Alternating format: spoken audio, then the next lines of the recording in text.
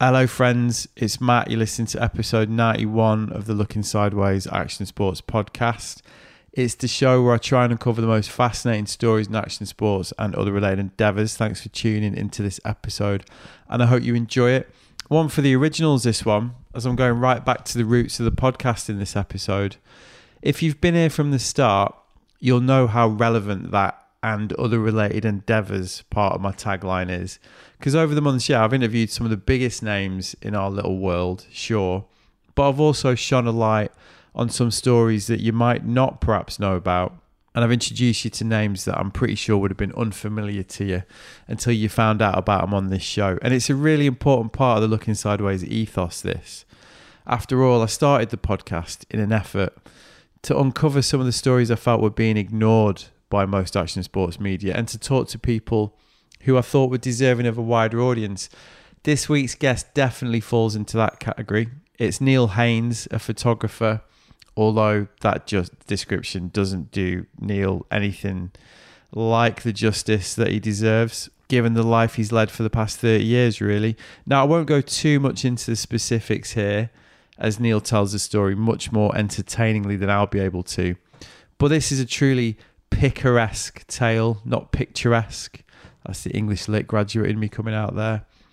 Which sees Neil, a man definitely born under a lucky star, forge a truly remarkable career that takes in some of the key popular culture moments of our generation, really. He was around at the birth of Loaded and Lad Mag culture, easy for me to say. As one of the founding photographers, he set up a groundbreaking action sports stock library at just the right time. And basically, he's garnered enough shameless name-dropping anecdotes over the course of this career to give DJ Barbecue, previous Looking Sideways name-drop world record holder, some serious competition. Neil's the kind of guy that when you ask him a question, starts his answer this way. Well, when I was shooting Spielberg, and it doesn't really let up from there, really. Yep, this is a romp of a conversation in which Neil outlines the entire story, really. And there's also a couple of very salutary lessons in there which apply to everybody, no matter what they're trying to achieve in life, which is cheesy as fuck. But, you know, it's a podcast. You've got to give them relatable moments every now and again. And I had another reason for wanting to interview Neil, and it was an entirely selfish one. Sure, it's nice to embark upon a 3-week road trip around California, travel to Innsbruck for an interview and all that stuff, which I'm lucky enough to do. But sometimes it's equally nice to step out the house in Brighton, hop on a train to London and sit down with an old mate who you know has got one of the maddest, most incident-packed and downright successful careers of anybody that you know. So that's what I did. We went to this mad bar in the middle of London called the Garden Bar, I believe, which had the best view of the city I can remember seeing, and pretty much a wind tunnel for a balcony, which is where we ended up doing the interview. Yes, there are some of our old friend atmospherics in the background of this one, which I hope you can put up with. But I had a great laugh doing this one. Neil's a ledge, great to see him. We had a very, very fun few hours catching up. Here it is, me and Neil Haynes. Enjoy.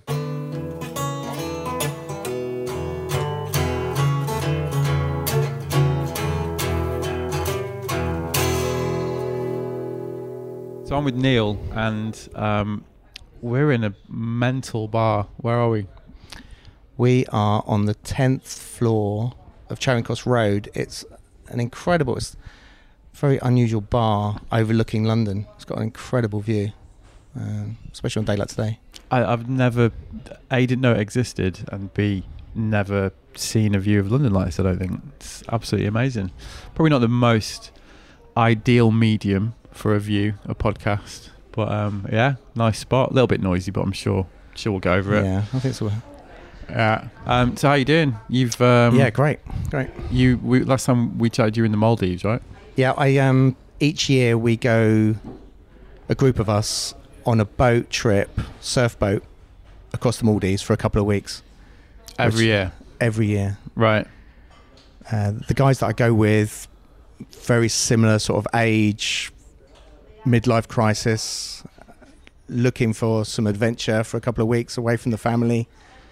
It's incredible. You really can't beat Maldives surf boat, surf trip. In my adventures, it's really up there. really great waves, great weather, good fun, healthy. Do you do the same boat every year? I've done different boats, but for the last 5 years, yeah, the same boat. Right. And this is what is it, a Swiss one? It's the surfboat.ch. Yeah, because I'm trying to currently get a group together to do it. It really is. Well, when I saw a picture of you getting barreled, I was like, well, we're kind of like... The waves this year it looks like a bit of me. Incredible. It's amazing. It's so picturesque. Dolphins and turtles around, and you're sort of driving by islands that are postcard idyllic. It's great. It really is. And the waves are great. Not too big, but not too small. It's perfect. Look kind of friendly. Like, right side of, you could get scared if you wanted to, but... Yeah. This year actually got a little bit scary for me. Got a bit out of my comfort zone, but it was great. Yeah. So, and because do you go with the same people every year? No, it's a different... a couple of us repeat visitors, but no, it's a different crowd, and it's pretty international, so it's a pretty good setup. Right. So you do it every year. It's with a different group. Yeah. But how do you square that with 2 weeks away with your family commitments? It's quite a good look, isn't it? I honestly have no answer for that. She must be shagging the gardener or something. It's quite understanding whatever's going on. But yeah, I've got 3 kids, so they're 12, 14 and 16 now, so not so hard to look after, but still it's good getting away. Yeah, nice. And you still got your place down in Cornwall? Yeah, I'm down in Cornwall a lot over the summer. Yeah, because you got a place in St Agnes, right? That's right, yeah. Which is where we normally bump into each other, basically. Exactly. And you've done Tom from Finisterre down there. Done Tom from Finisterre. He's a good guy. Yeah. Yeah, I'm always trying to get Steve England every time I'm down there. Yeah, I was with Steve the other week. Yeah. Right, yeah. Every time I see Steve, I'm like, come on, let's get you on the podcast. And he's always a bit like, I've got nothing to talk about. And I'm always like, just bring a sleeping bag. But I think he's got loads to talk about. Oh my God, yeah, he's been he's about a legend. 150. He's got so many stories. He's a Cornish legend, yeah. He's got all the stories. But you're like pretty, second home down there, right? I love it. I've been going down there since I met Steve and some of the other classic sort of British surfers of the time. Gabe Davis, who you probably know. Yeah, you know Gabe really well, don't you? Yeah. So I met those guys when there was a film called Blue Juice, which had Ewan McGregor, Sean Pertwee. Sean Pertwee. My demographic knows this film for sure. Only just. I don't think it was a big seller. And Catherine Zeta-Jones. Yeah. Michael Douglas, Gold Digger fame. Like the post Darling Buds and May. That was the big post Darling Buds and May break, yes, right? I would say so, yeah. Yeah. Ewan McGregor about 19, innit? He was completely unknown. Yeah. So what were you doing on what? So I was doing a story for a couple of different magazines, and I did some pictures, I think, stills for the film. We went for the actual proper surf scenes. They needed good waves, so we decamped to Lanzarote, La Santa. Who did you shoot that for? Because I remember reading an article about that from that trip, where because he got body doubled, obviously, didn't he, Sean Pertwee? Well, Steve England is the body double. I don't know if you remember the fat guy. This is why I want to get Steve. Hate me now. This is why I want to get Steve on the podcast. I'm going to say that he put a pillow down his front for his sake, but he was the body double for him. And I think Gabe Davis was Sean Pertwee's character, right? And there's another guy, Rob Small, a big character down in Cornwall, who probably was you. And we hadn't seen the film at that point, and I can't really remember who played who. Was it shot in Aggie or St Ives? It was based on the guy that wrote it was an English guy, and it was based on sort of St Agnes. They used to be sort of these crazy parties near the tin mines. Yeah. And a sort of love scene. the sort of romantic sort of story around it, which obviously not Steve. But he but the like I say, the action as it was shot through the summer, they wanted pretty much to guarantee some waves, so it was shot in La Santa. Lanzarote doubled for Cornwall. Yeah. Yeah. So you just went on that to shoot it, and that's how you met all those guys. And that's how I met those guys. And right. then I was rewinding a little way. By that point, I was shooting for magazines, but then syndicating the images as well.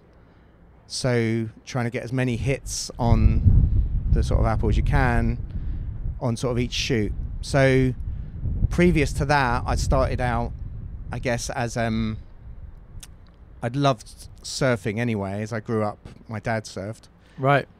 Are you from like southeast? No, I'm actually from London. Yeah, that's what I thought. Yeah. Yeah. Right. But my dad, when windsurfing was discovered, we had one of those really early 15-foot rigs. Yeah. And I remember going to Docklands when I was probably about 5 or something. Right. Pulling up one of those triangle. Sure. Horrible like sails. 80s urban windsurfing. Yeah. In a white wetsuit. Yeah. With like poppers. Try to pull that, lever it up, That's covered right. in water. Yeah. I know the scene. Yeah. So my Sounds dad, like Sale Water Park in Manchester where we all did that. Yeah, I'd imagine pretty similar. Yeah. Right. So that's so your dad was into it, and that was kind of what. Yeah, he was very, very sporty, and he still is. Still plays tennis and lots of different other sort of water sports. But yeah, he was very big on sailing, windsurfing, surfing, anything to do with the water, really. Right. So you used to go down there. So yeah, grew up sort of doing a lot of snowboarding, a lot of surfing and stuff down in Cornwall. Right. Okay. And down in Hossegor actually, in the sort of summer holidays. Right.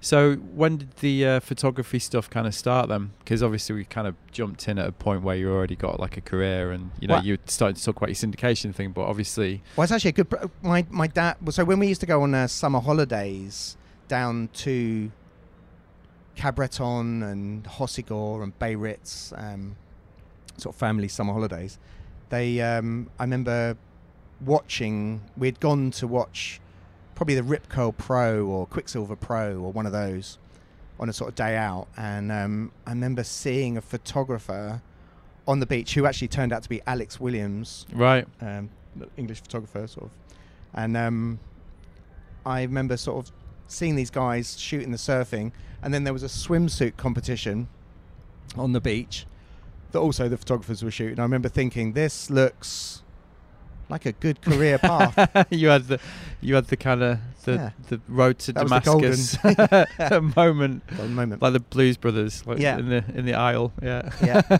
And to be honest, it didn't go bad from there. Yeah, right. And it panned out. Okay. Yeah. Right. So we went from there, and when I came back, I was still at secondary school. When it came to doing work experience, I went to a couple of different sports photo agencies, the biggest being All Sport, which was globally the biggest in the world at that point. Right. And that was proactive. You wanted to do that. I wanted to be a surf photographer or a photographer. Right, okay. So I didn't really realise that. So it was you would try to do it. You would try to find your way. Yeah, I probably 15 at that point. Okay. I guess. Right. So it wasn't like they were like, right, Haynes, you'll go to the photography agency. Yeah, no. Right. So because I did work experience at a paper in Manchester. Because I was the same thing. I really wanted to do it. I really wanted to be a journalist. So I was kind of thought, well, I'm going to give that a go. I really think it's the best opportunity you could ever have. When you do work experience at that age, there's no intimidation. No one's intimidated by you, so they share their deepest, darkest secrets. They help, same, And you've really sponge it up. Can really absorb and learn a lot in a short time. Right, which is what happened to you. And so I loved it. Straight away I was going off to football games. Being a British sports photo agency, they shot everything. So one week you'll be shooting the boxing. One week you'll be, each day would be something else. So, and then on weekends, apart from when I went to college to then do photography and media, which was a big thing at that point. Everyone did. And through college, I went on weekends and shot as much as I could. And Right. they paid for all the film and processing. And I was getting to hang around with amazing photographers, but the best in the world. So it was amazing seeing all of their films going through. They would come, whatever events around the world were on, so US Open tennis or F1, from really glamorous events from around the world. You would go into this little office, which was based in sort of Colliers Wood, South London, and you would see these amazing photographers bringing their work through, and you were seeing that it coming out of the machine and then putting on the light box and looking through these pictures. But iconic, world-class, amazing pictures from events around the world that they had flown in from. It really was. I wanted to do it, and that was Right. what really dragged me in. Okay. So that was the kind of the first experience. What was sort of your first break then to get into what you're doing now? Because it sounds like you were probably the kind of kid that was ready to do a bit of hustling as well, like ready to take your opportunity. If I know anything about you, you know what I mean, like to kind of see the opportunity and sort of go for it, right? And well, we started on this. I was shooting at weekends, started to assist through college, and then as college came to an end, I went as a junior. I got a job as a junior photographer there, and I loved surfing, and I'd seen some snowboarding sort of pictures sort of starting to arise, and I met this guy at, I think it was the snowboard Olympia, the ski and snowboard event. yeah, the show. I met Graham Chalmers, who I'm gonna say, without checking details, was the entire British snowboard team and coach. He was the whole thing. I don't even know the name. I've got to be honest. Like, so this is what, early 90s? 92, Right. 93, something like that. I was about 18. I was turning 18, I guess. Right. So what, you just popped down there and met this guy? So he said, "Oh, come down and take some pictures." Right. And that was in Flaine. Yeah. Or Flaine. And off I went. Got some, looked like amazing weather, him going off sort of cliff drops and all sorts of stuff. And could you ride or I ski? couldn't snowboard. I could ski. I'd done ski holidays Right. with the school, but terrible. But I went down there for a couple of weeks and just Winged it. he had some awful little crappy apartment, as I remember. Yeah. And I Sounds like probably Flaine. slept in the bath or something like that. Yeah. Classic. And but it didn't care. I just couldn't wait to take pictures. It was just amazing being in the snow, taking pictures of. I knew that they were. It was nothing I'd seen. Is it in the book? Yeah, We've got Neil's book here. I've got a which portfolio sort of book. Which with I'm me, going to use for my own visual reference Which as we do this again. So one of the shots I've got So of this is Graham. This is night. I'm going to put these on the Insta, the ones that I kind of refer to. So that's from this shoot. So this is like classic neon. What could be shot yesterday apart from that, really. Yeah. So this is one of your first kind of. Yeah, it's aerial view looking down at clean, off-piste. Nice day. Beautiful day. Yeah. Slashing through the snow. Very clean, simple shot, but perfect. So you sold that? You sold those shots? So I came back, processed the pictures for free. Still at college? No, not by this stage. A junior at this little agency, photo agency. Yeah. And entered them for the press awards. And they came runner-up in the press awards. Right. I thought this looks good. I think this could be a market. And but at the time, no one, it seemed to be, especially in London, was shooting anything like that. No. So it's even before. Try to think who else would have been shooting then. There was people obviously shooting in UK snowboarding, but real sceney still. Like not like people selling. There was no snowboard mags even then. Well, Snowboard UK had started 91, I'm going to say. Really? I reckon. Yeah, and I think maybe 91, 92. Eddie listens to this, so no doubt pop up on Facebook and correct me if I'm wrong. But then White Lines definitely came out 95. There was a magazine called Snowboard World. I did pictures for all of them. Yeah, exactly. But that's what I mean. So later, people like Nick and would sell to mainstream. But this is probably about the first example of that, isn't it? Really. So Chod, who obviously you know, and worked for the different magazines, commissioned me for a fashion shoot on Snowboard UK. I reckon that might have been Snowboard World. Or Snowboard World. Yeah, but this is this era, right? Yeah. So this is like very early 90s. Yeah. And then I remember going on a couple of trips down to the Alps, shooting some, I guess we just shot, just sort of set up stuff. And that would be where I probably started to meet people around that scene, like Stu Brass and all those sort of guys. Yeah. And Christian Stevenson, who I know has been on the podcast. Yeah. Who's just done everything as far as I can work out. And and he, I came across him throughout my throughout the 90s quite a lot on different things. Yeah. An amazing guy. Like you'd be like, do you want to go and shoot this music video? It's just amazing. And then he's the director. Like yeah, that's right, exactly. Yeah. In America, making a movie, and I'd be come across him or at the X Games. Or something. There's a man who's definitely wore many hats. Yeah. So at that point, I went through, but I was still a junior at a mainstream sports agency. So shooting, you could be 1 week at Wimbledon, the next week at a Tyson fight, the next week photographing football or the FA Cup. Or I had no interest whatsoever, or I still have no interest in mainstream sports at all. No.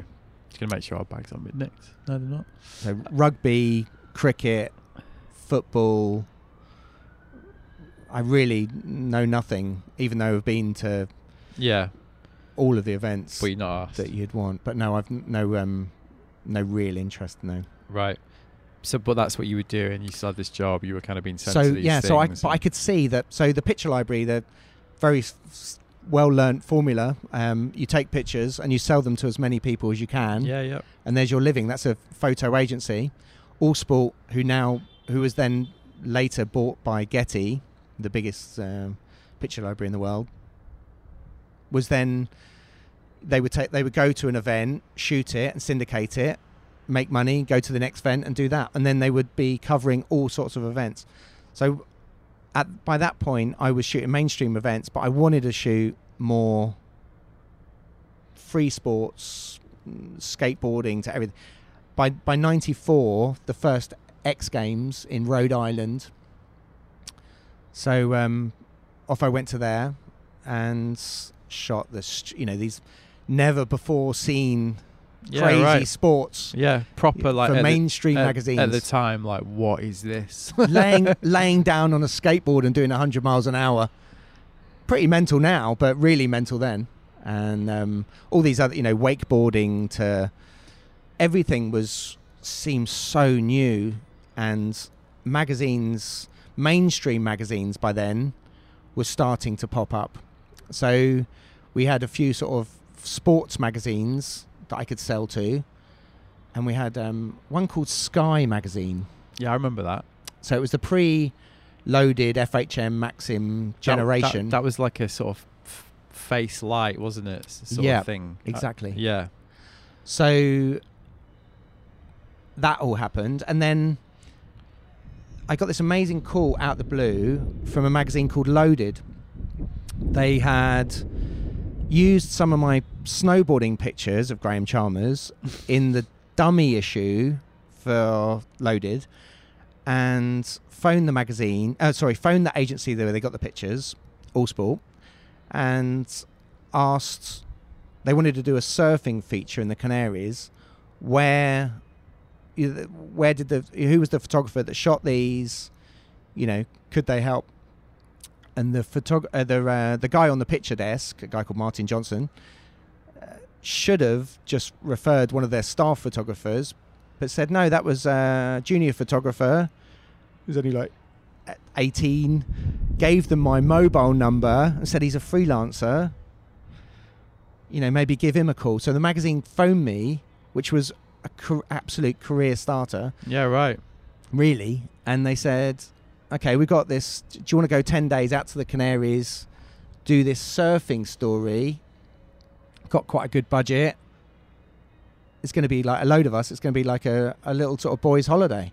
And as it turned out, was an amazing introduction to the men's lads mags generation of the 90s. It was Tim Southwell, James Brown, Martin Deason, all of the sort of guys that went on to revolutionise really men's mags of the 90s. So, and you work a lot with Bill, right, as well? And Bill Burrows, yeah, sorry, and who I later ended up actually living with for my sins. Yeah. But following that surf trip, though, yeah, it was so good, and we really had a great time, all bonded, did some good male bonding. We came back, and by then the first issue had just launched, which had outsold expectations to IPC publishing at the time. They thought it wasn't going to sell, and it was massive, wasn't it? They could have printed like 3 times the amount or something. It was so they phoned up, and a week later they phoned up and they said, "Hey, I don't know what you're doing next week, but do you fancy going out and doing the Beastie Boys in LA?" And it was like, wow, this is amazing. And still, I can still picture really getting that call and calls like it. As a photographer or a freelancer, you cannot believe that someone's phoned up with this concept of doing something that you really want to do, and they're going to pay you and put you on a really nice plane, nice hotel, and feed you and send you around the world or whatever it was. So like this one to LA. And you're going to go on this crazy adventure. Apart from the story that were just amazing, these different sort of crazy stories that you'd end up on, and the amazing adventures surrounding the shoot, which were always normally better actually than the actual shoot. Than what you ended up publishing. Yeah, were the story of getting to the shoot or what happened after the shoot sort of thing. But the amazing. I mean, amazing times. And that really, at that point, so that was 1994. It was really like getting in. It was as Oasis started. Yeah. It really was like we were in a pop band ourselves, a rock band ourselves, and we were on tour. Yeah. Well, I mean, it was, wanky as it is. It was like Cool Britannia, Britpop, all that, wasn't it? Like, amazing. And also like a real, when you look back, because obviously, we've both worked in media for 20 odd years or whatever, and you look back at that, and it was kind of the heyday of like budgets, advertising, people having money, people still following that kind of old school model where you say there's money to throw around, and you lot were like squarely in the right place at the right time to capitalize on that, weren't you? And a total, in the publishing industry, in the media industry, like the right idea at the right time. It was incredible, and I can't thank the guys really who started that enough. I mean, I was 19. It was incredible. I was suddenly thrust into crazy situations all over each week was, right, okay, we're off to, someone's given us a yacht and we're going to go to Thailand for a week and do a torture festival. And then the next week would be, hey, who wants to go to a windsurfing event sponsored by a cigarette brand in Barbados? And then the next week, who wants to meet,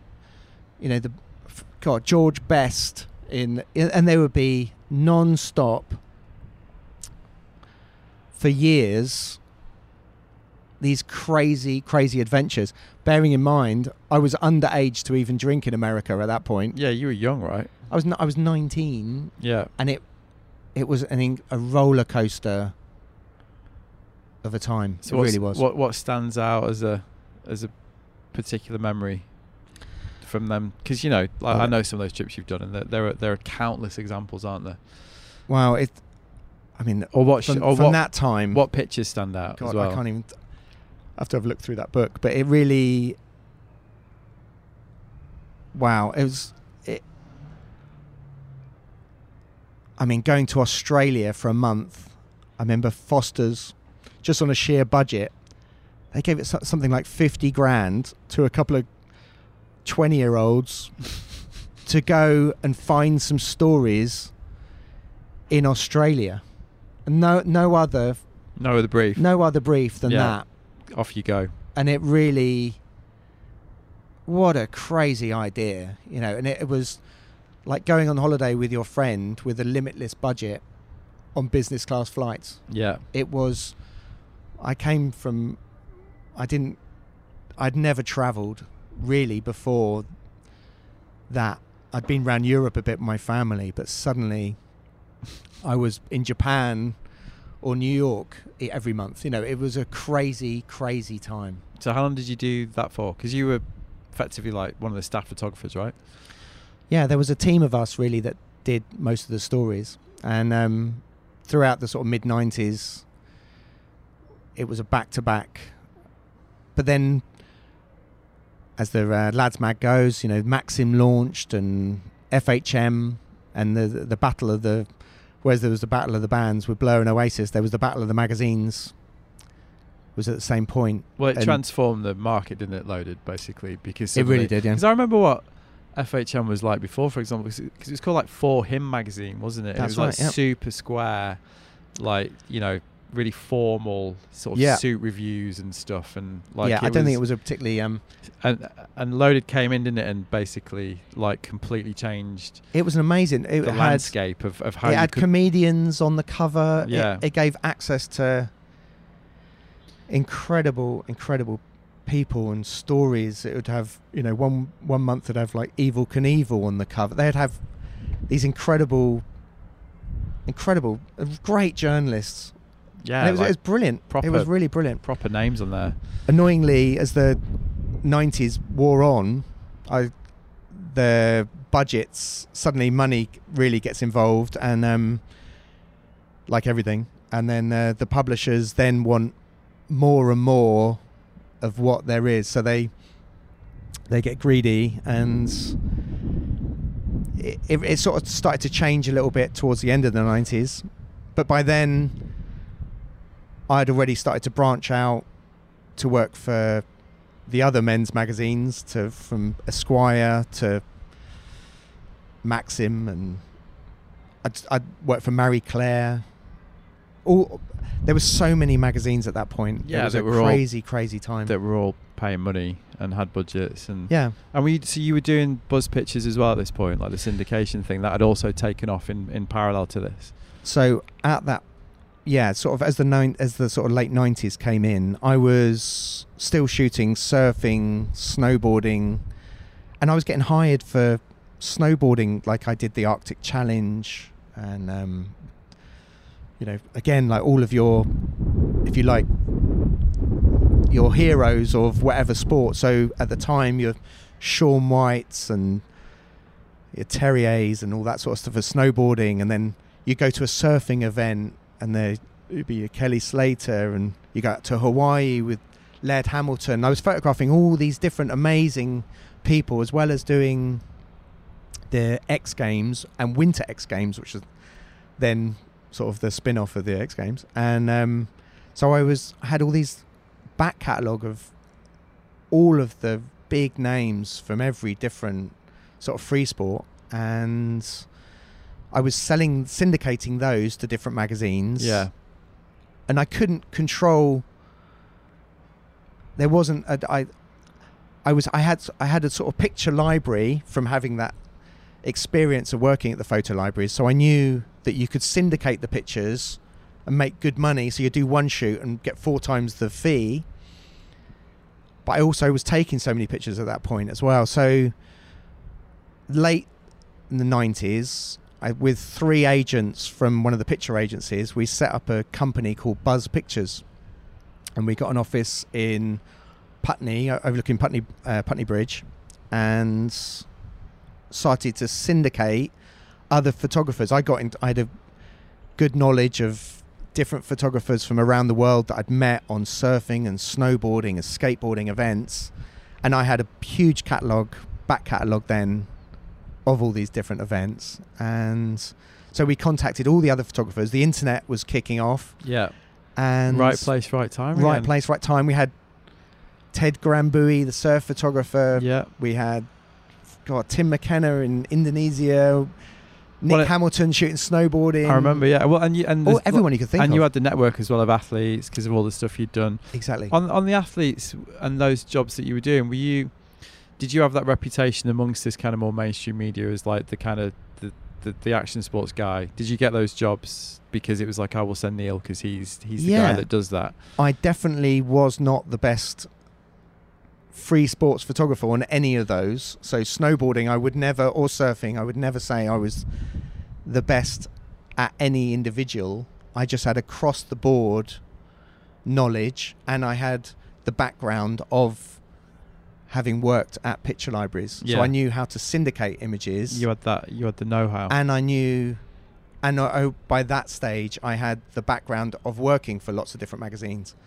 So, and newspapers. So that took me a slightly different course, although I loved shooting all of those, and I love snowboarding and love surfing and skateboarding.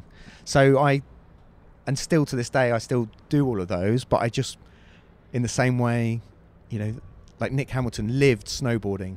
I was never had any intention to live snowboarding. So I knew I was never going to be the best on that, but I knew what made a nice picture. Yeah. And if you have all the right elements, if you have a great snowboarder in a great location with the right equipment, and they know what they're doing, it's like they say, surround yourself with people who know what you're doing. Well, I mean, you had the commercial sense basically, didn't you? Which presumably came from the experience that you were getting from when you were young. Because you said you started out working in these agencies and stuff when you're like 18, and that's a commercial environment, isn't it? It's obviously a cutthroat. It's a very simple business model. Yeah, but if you know it and you know what works, and then you can take that as you did and graft it onto this kind of scene which didn't really have that, you got a winner, haven't you? Well, it was actually at that time. Now it would be a lot easier, but at that time, it was very difficult for photographers to syndicate in that manner for lots of different reasons. Why I had a good setup. You wasn't shooting this is way before digital, so you were shooting on transparency or slide. You'd have to, it was expensive to dupe make copies of each slide was very expensive, and newspapers and magazines in the UK, let's say, are based in London primarily, so they needed to send bike couriers to pick these pictures up, always last minute, as everything always is, still is. So if you can imagine, there's no point in trying to get hold of a photographer pre-email in Chamonix for a picture of a town in Chamonix. They needed the picture this afternoon. Yeah. And I was a one-stop shop for a picture of Chamonix, a picture of Kelly Slater, a picture of a skateboarder in California. Yeah. So suddenly Buzz Pictures had that market. And as the internet kicked off, we thought, wow, this is really going to take off. But actually, as it turned out, on a slightly curveball, the internet took off and absorbed all the picture libraries and reduced the actual worth of the images. So because images were so widely available by that point, it's devalued them. So how long did that last then, when you could have this model? I'd say we probably had about 5 years. Okay.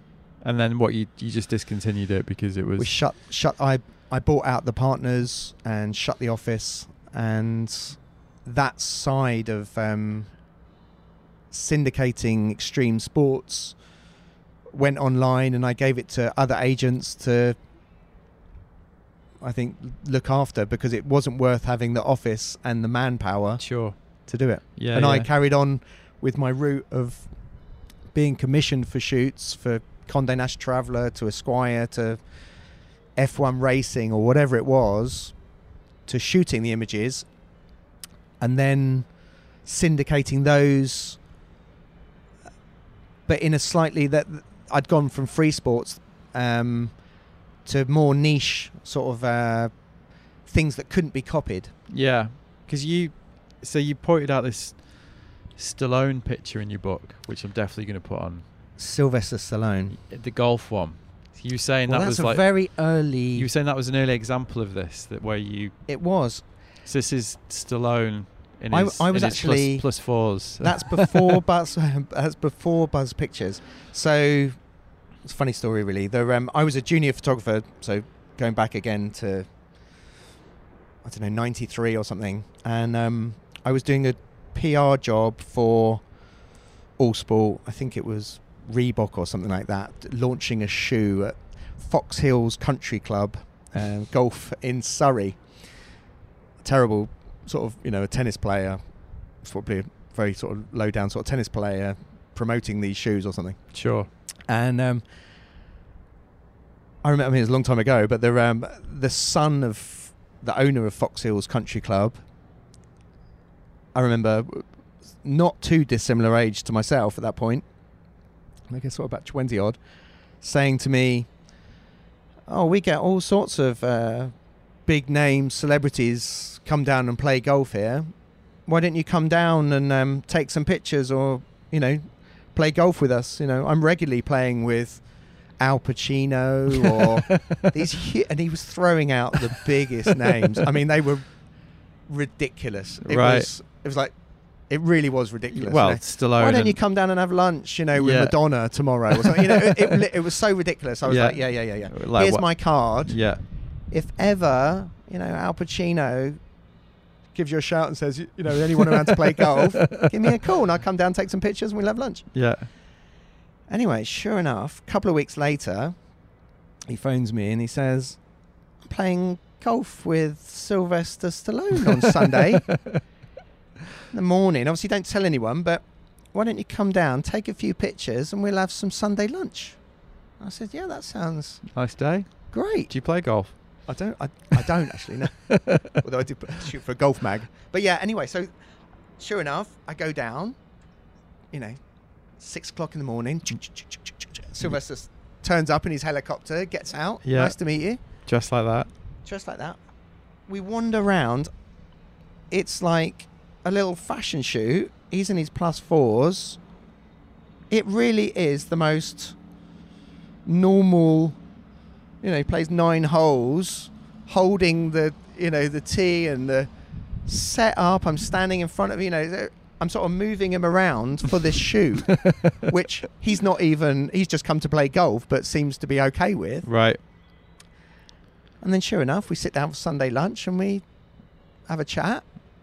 And his manager comes along at the end and says, "Oh, did you get some nice pictures of Sly? If you got any good ones, why didn't you come along to the set of, I think it was Pinewood or Shepperton or one of those. We're filming Judge Dredd." So, yeah, sure. So, next day, I process all these pictures. They're absolute perfect morning light, beautiful summer's day. That's a great shot. Shot on the perfect lens, perfect formula golf shots. Yeah. And I give him a set of these prints. He shows us around the set, Sylvester Stallone.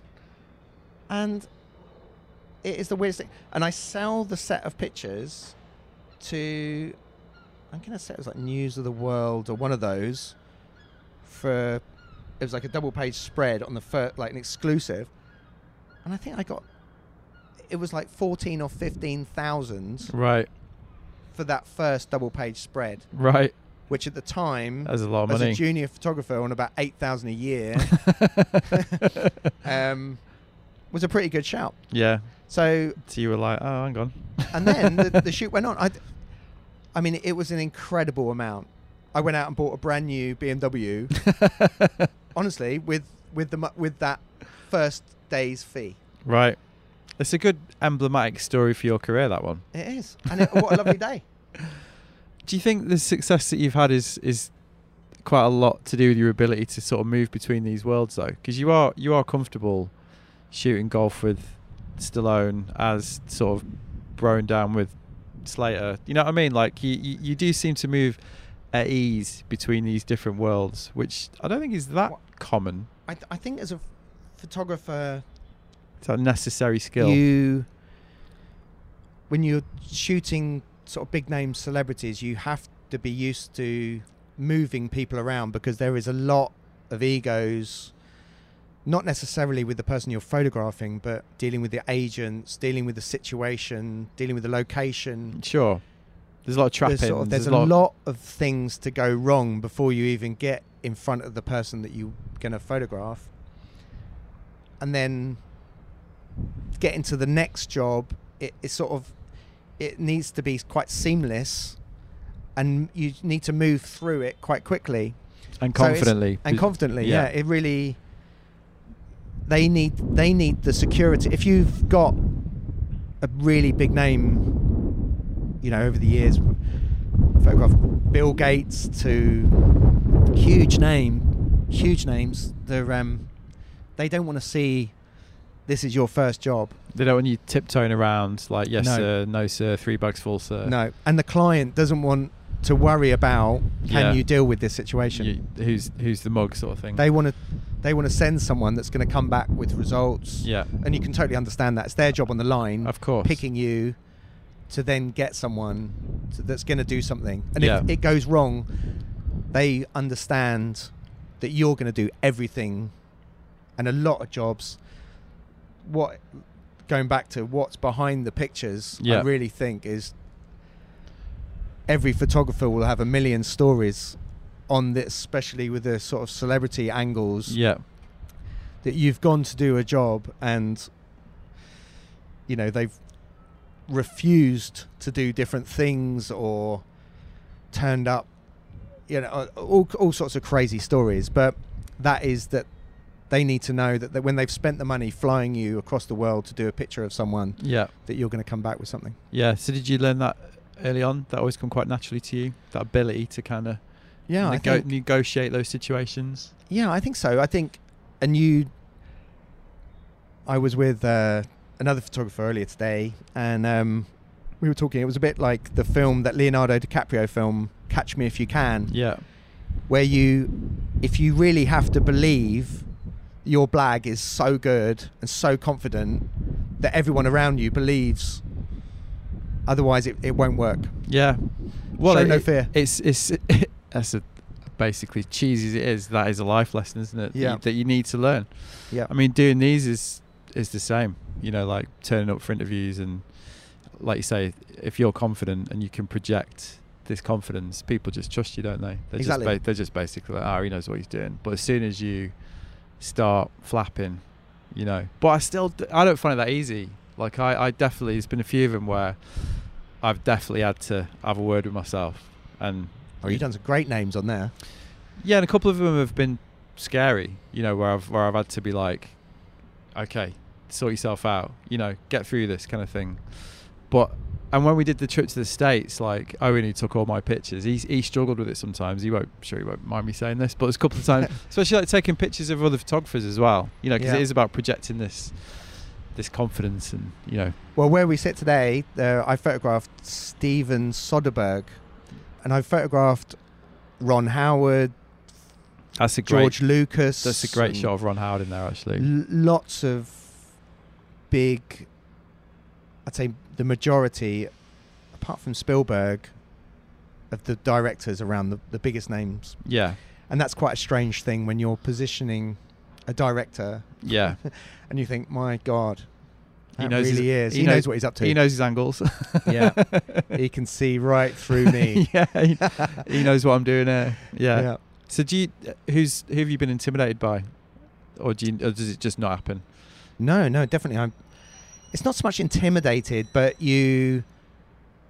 last year I did Dr. Dre and Jimmy Iovine. Yeah. For the... it was Apple. I was shooting it with the Apple and Beats. Yeah.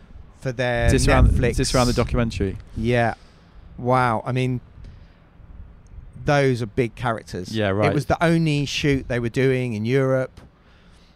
And it was going to all sorts of places, the images. And you've only got a few minutes with them. And you know that they well, you've been told that they hate having their picture taken, then you not so much nerves, but your sort of adrenaline's going before they turn up. Okay, right, we're going to start here. We're going to get you always get the cover, let's say, in the bag. Yeah. And then you worry about everything else. Right. So we're going to start with shot 1, and then we're going to move on to shot 2, and then we're going to move on to shot 3. But shot 1, that is the money. Yeah. So as soon as you got it in the bag, I mean, you shoot now to laptop or to computer, screens. How do you? Sorry, it's me being a bit of an ignoramus, but how do you know that? Is that like, do you just evaluate the situation? So you get there, you see the location, you see the character, you see the personality, and you go, right, that's the shot. Well, sometimes you... Or is it pre-planned? Like, I'm just interested, really, because obviously that's such a process that you've described. Annoyingly, on my shoots, this is probably not the same for Mario Testino, but they're my shoots. We're given a location, and then you have to work with that location. Not always inside, but we live in England, and a lot of the shoots are here. So you're in a wind tunnel. They're generally scared of weather, so we're normally a studio or a hotel. So I'm trying to think of a recent one. They'll hire somewhere like Claridge's, top floor of Claridge's, and they'll remove all of the furniture out of a suite, let's say, and they'll say, right, okay, there you go, there's your room to photograph whoever it is. And you go in there, and there's like a headboard, but no bed, and this sort of an old sort of frumpy. This is what I mean. It's really hard. Yeah, that's what I mean. Like, it's not like it's not like you're phoning them up and saying, right, I want this, and this. Yeah. Like, and you've got this in your mind's eye. This is what I'm getting at. You obviously being given these pretty, dodgy parameters that you got to work with, and you got to bang it out because you got Dr. Dre outside looking at his watch. So this is where, having done a lot of these type of shoots, experience really does pay, because you'll go, right. We use the hallway, or downstairs in that room there's a great coloured wall, or what we do is, if we're shooting there, we'll definitely take a different backdrop with us as a backup, and then you might you'll try and take sort of cool stands or lights or sort of maybe props that maybe you could work with, or have it in this out of focus sort of in the background. But sometimes and this can go the other way. You'll be given a location. The other day I shot Gloria Estefan in I saw that penthouse on your Facebook, overlooking Mayfair. That kind of worked. And when someone says, well, right, this is your location, it overlooks London, you've got this amazing day, huge star, and you've got all the time in the world, and you can do whatever.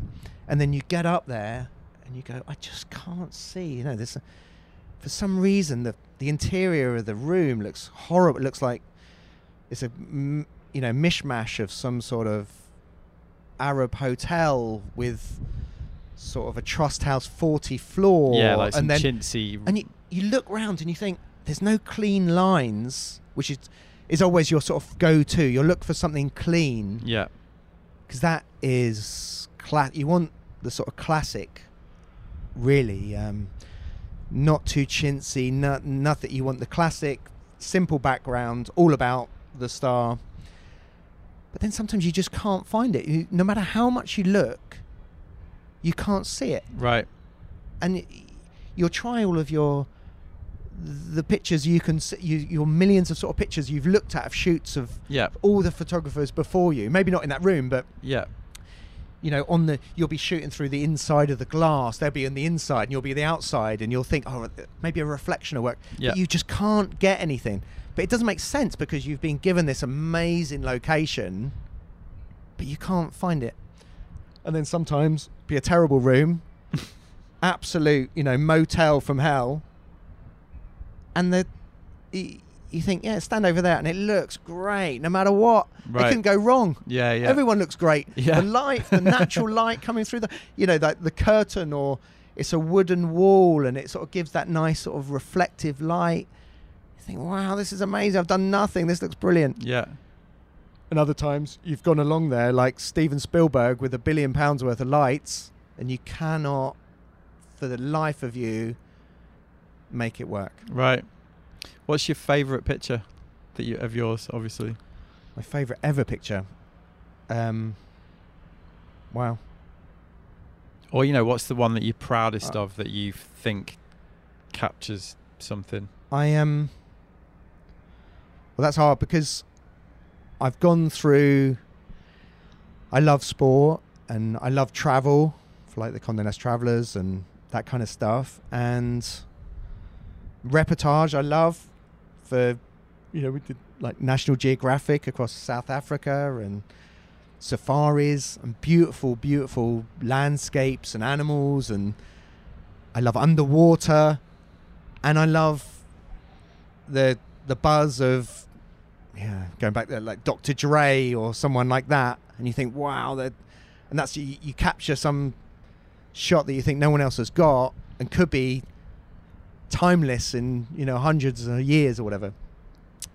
So no, it's really hard to generically sort of pick a picture. Portrait wise, I took a picture of Vinnie Jones, which I think is quite iconic of mine.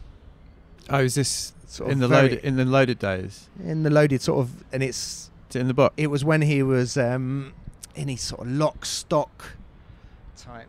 The reinvention of Vinnie Jones. It was, yeah. He was his actor, and I went to LA to shoot him on a boat. I hired a speedboat and off Santa Monica, and took this massive Sunseeker and him all off the coast. And he just moved to LA, and I took this picture of him, a portrait, and that's pretty.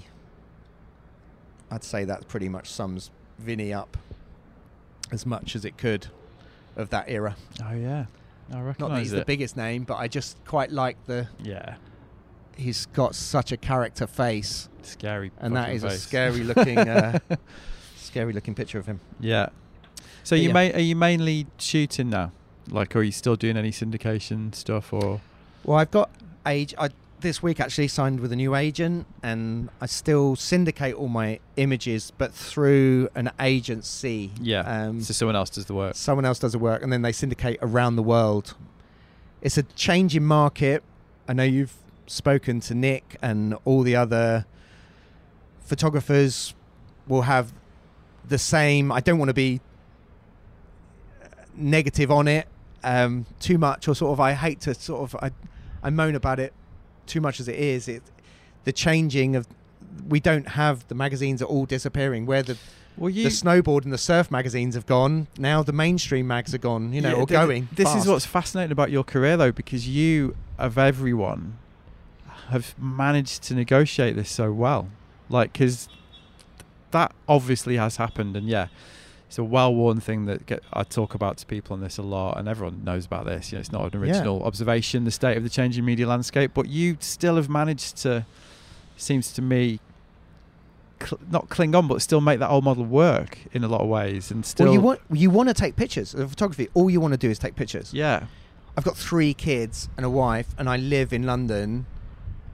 And they are gold diggers, those kids. And the wife, my God, she makes Beyonce look cheap. So, in terms of, you've got to go to work. You've got a few horses to keep up. What else are you going to do now? I mean, I really looked at it.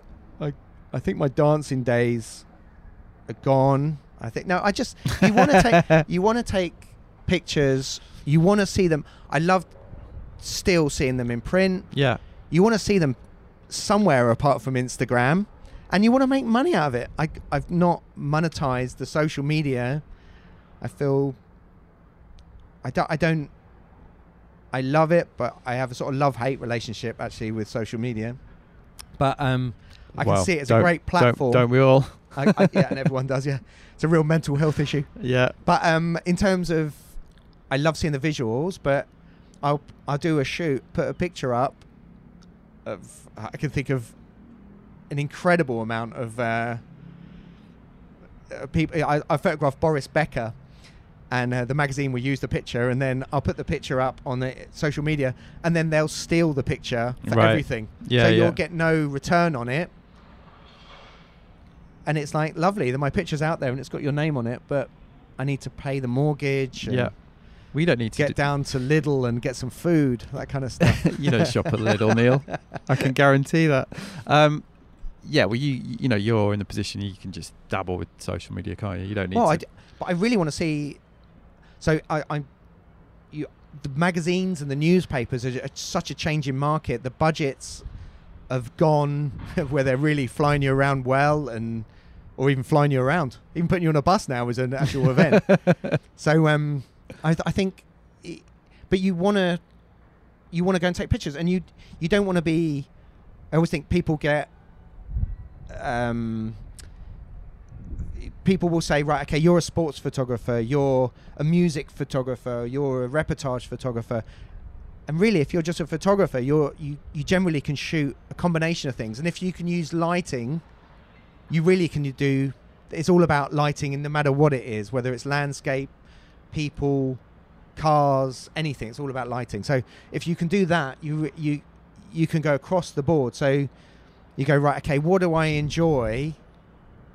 So as a young guy I am, you say, right, what do I enjoy? I enjoy travel. Wow, so right, okay, hit all the travel magazines. Where are we going? Phone all the magazines. Where are we going? Celebrity. You could look through. That's really all that sells, as long as you're not interested in Love Island, and you want high-end celebrity, because you don't want someone who is so niche that they're forgotten tomorrow, and you want a global star, because syndication is no good. Someone syndicating a picture of someone in Hollyoaks is not going to go well in Germany or Japan. So you want a global star or a music icon or whatever that will then or a sell sports person around the world. Yeah. That picture has no language barrier. Luckily, photography really hasn't got into that yet. So the still image is still needed of that footballer, of that singer, of that actor around the world to go with that interview. Yeah. So hopefully, if they are hard to get hold of and you can get hold of them, you can take that picture, which is iconic, and you can still make a living out of it. Well, you can, because you've been doing this 30 years. But I guess, and this probably be the last question, because I reckon we go and get a pint. But if you, and I don't normally do this that often on air, but I'm going to ask that question. Like, if someone listened to this, who's thinking, okay, that's great. You can sit there and get a picture with Spielberg or whoever. But if you're going to start out now, like where do you start? Like if you're, if there's a kid that's listening who's like wants to make money from photography, like what would you tell them? Because it's so different from when you started. You've earned the right to still basically do it the way that you do it. But that is not. I would avoid that question. I really I have a lot of, every job we have a sort of younger assistants, and a couple of them have gone on to do really. I was with Channel 4 today, and one of them shooting loads of stuff for Channel 4, and he's doing really well, and he's a great photographer. But it's a really hard living now, and super competitive with much lower fees. But if you want to do it like anything, and you want to be the best at it, there is a living. If you want to be a mediocre anything, it's not for you. It is uber competitive, as it always has been, but now for less money, unless it's. But I think that of a lot of things, would you be a surfer for the money? It's like you wouldn't. You want to be a surfer. Yeah, you do. You want to, and you want to compete, and you want to be better than the guy down the road. Yeah, well, it's another. So maybe that, and maybe you want to travel with your camera. But that is, but then that's going back to the social media thing. But I'm not sure where it's going, and I've dabbled with moving image, and I think you want to be a triple threat in terms of you can do anything. You want to be, when someone can hire you, can you shoot film? Can you shoot stills? Can you shoot, like you want to be able to Cover it all. cover all bases. Yeah. And that gives you a wider market, and don't be so niche Yeah. on your perspective for now. Maybe just get out there and get some work, and then later on you can go, okay, right, I really enjoy that bit of, might not even be as a sports photographer or a snowboard photographer, let's say, or whatever. You might say, wow, I really want to do that, but God, there's loads of guys who are just shooting the events and they give away the pictures. What is the point of me standing on the edge of a half pipe, shooting the same picture as 25 other guys? I tell you what, I stand down the end. At the end, I'll take all their bibs off and I'll make a mini studio and I'll take portraits of them in a really unusual way. Maybe that's my little niche, as opposed to the 25 guys who are laying on the edge of the half pipe, Getting the same taking angle. the same picture that's been there for 25 years. Yeah.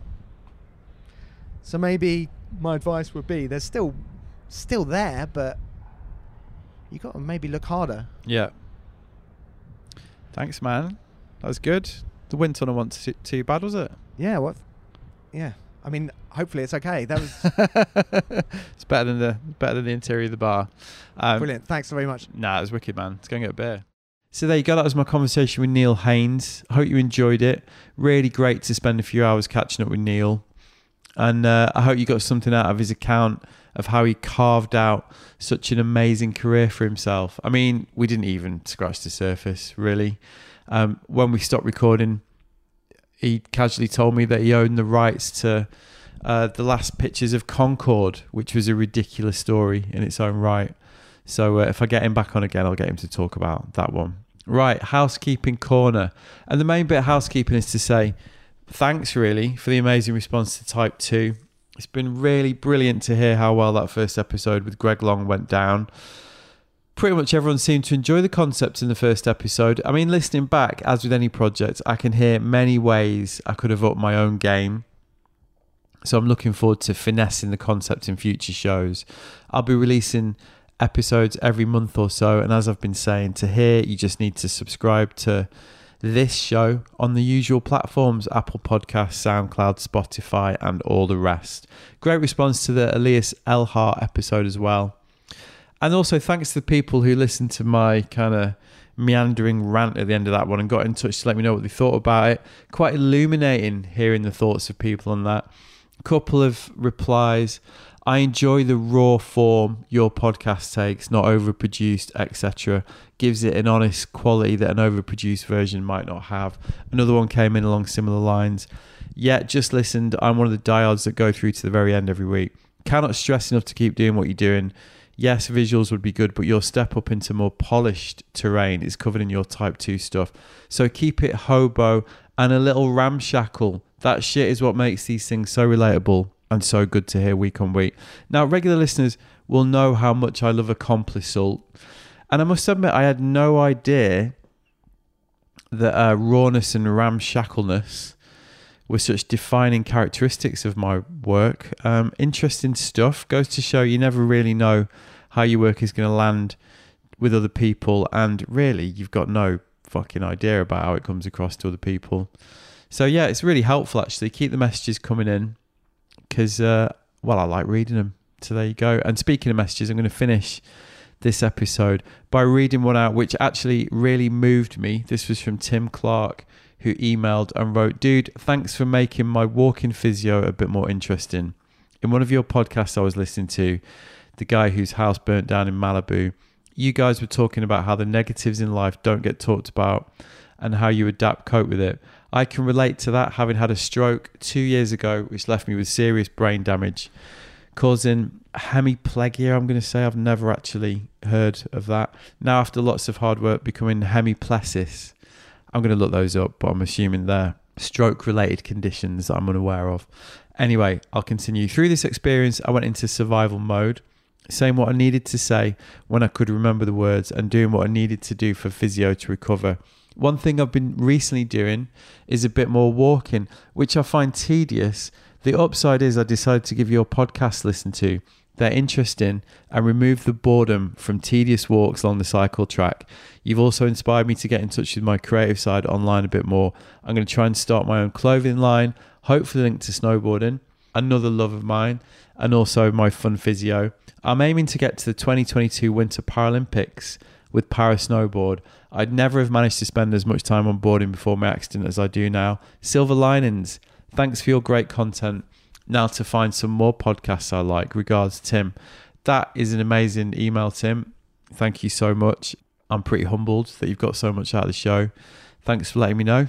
That's it for this week. I'm actually off to Munich in a day or so for the new ISPO Outdoor Festival, which is seeing the annual industry outdoor show move from Friedrichshafen to Munich. I, for one, am gutted about that. I think I was about the only person that actually liked going to Friedrichshafen each year. But no, now we're going back to Munich. This time in the height of summer, we're going to be back in the Messe. This is niche, by the way, so I'll see you later if you do want to go. Which I'm guessing is going to be minging because there's a heat wave going on. Well, hopefully I can tick off a few episodes while I'm at it. All right, that's it for this week. Back again soon. Nice one. Thanks for listening.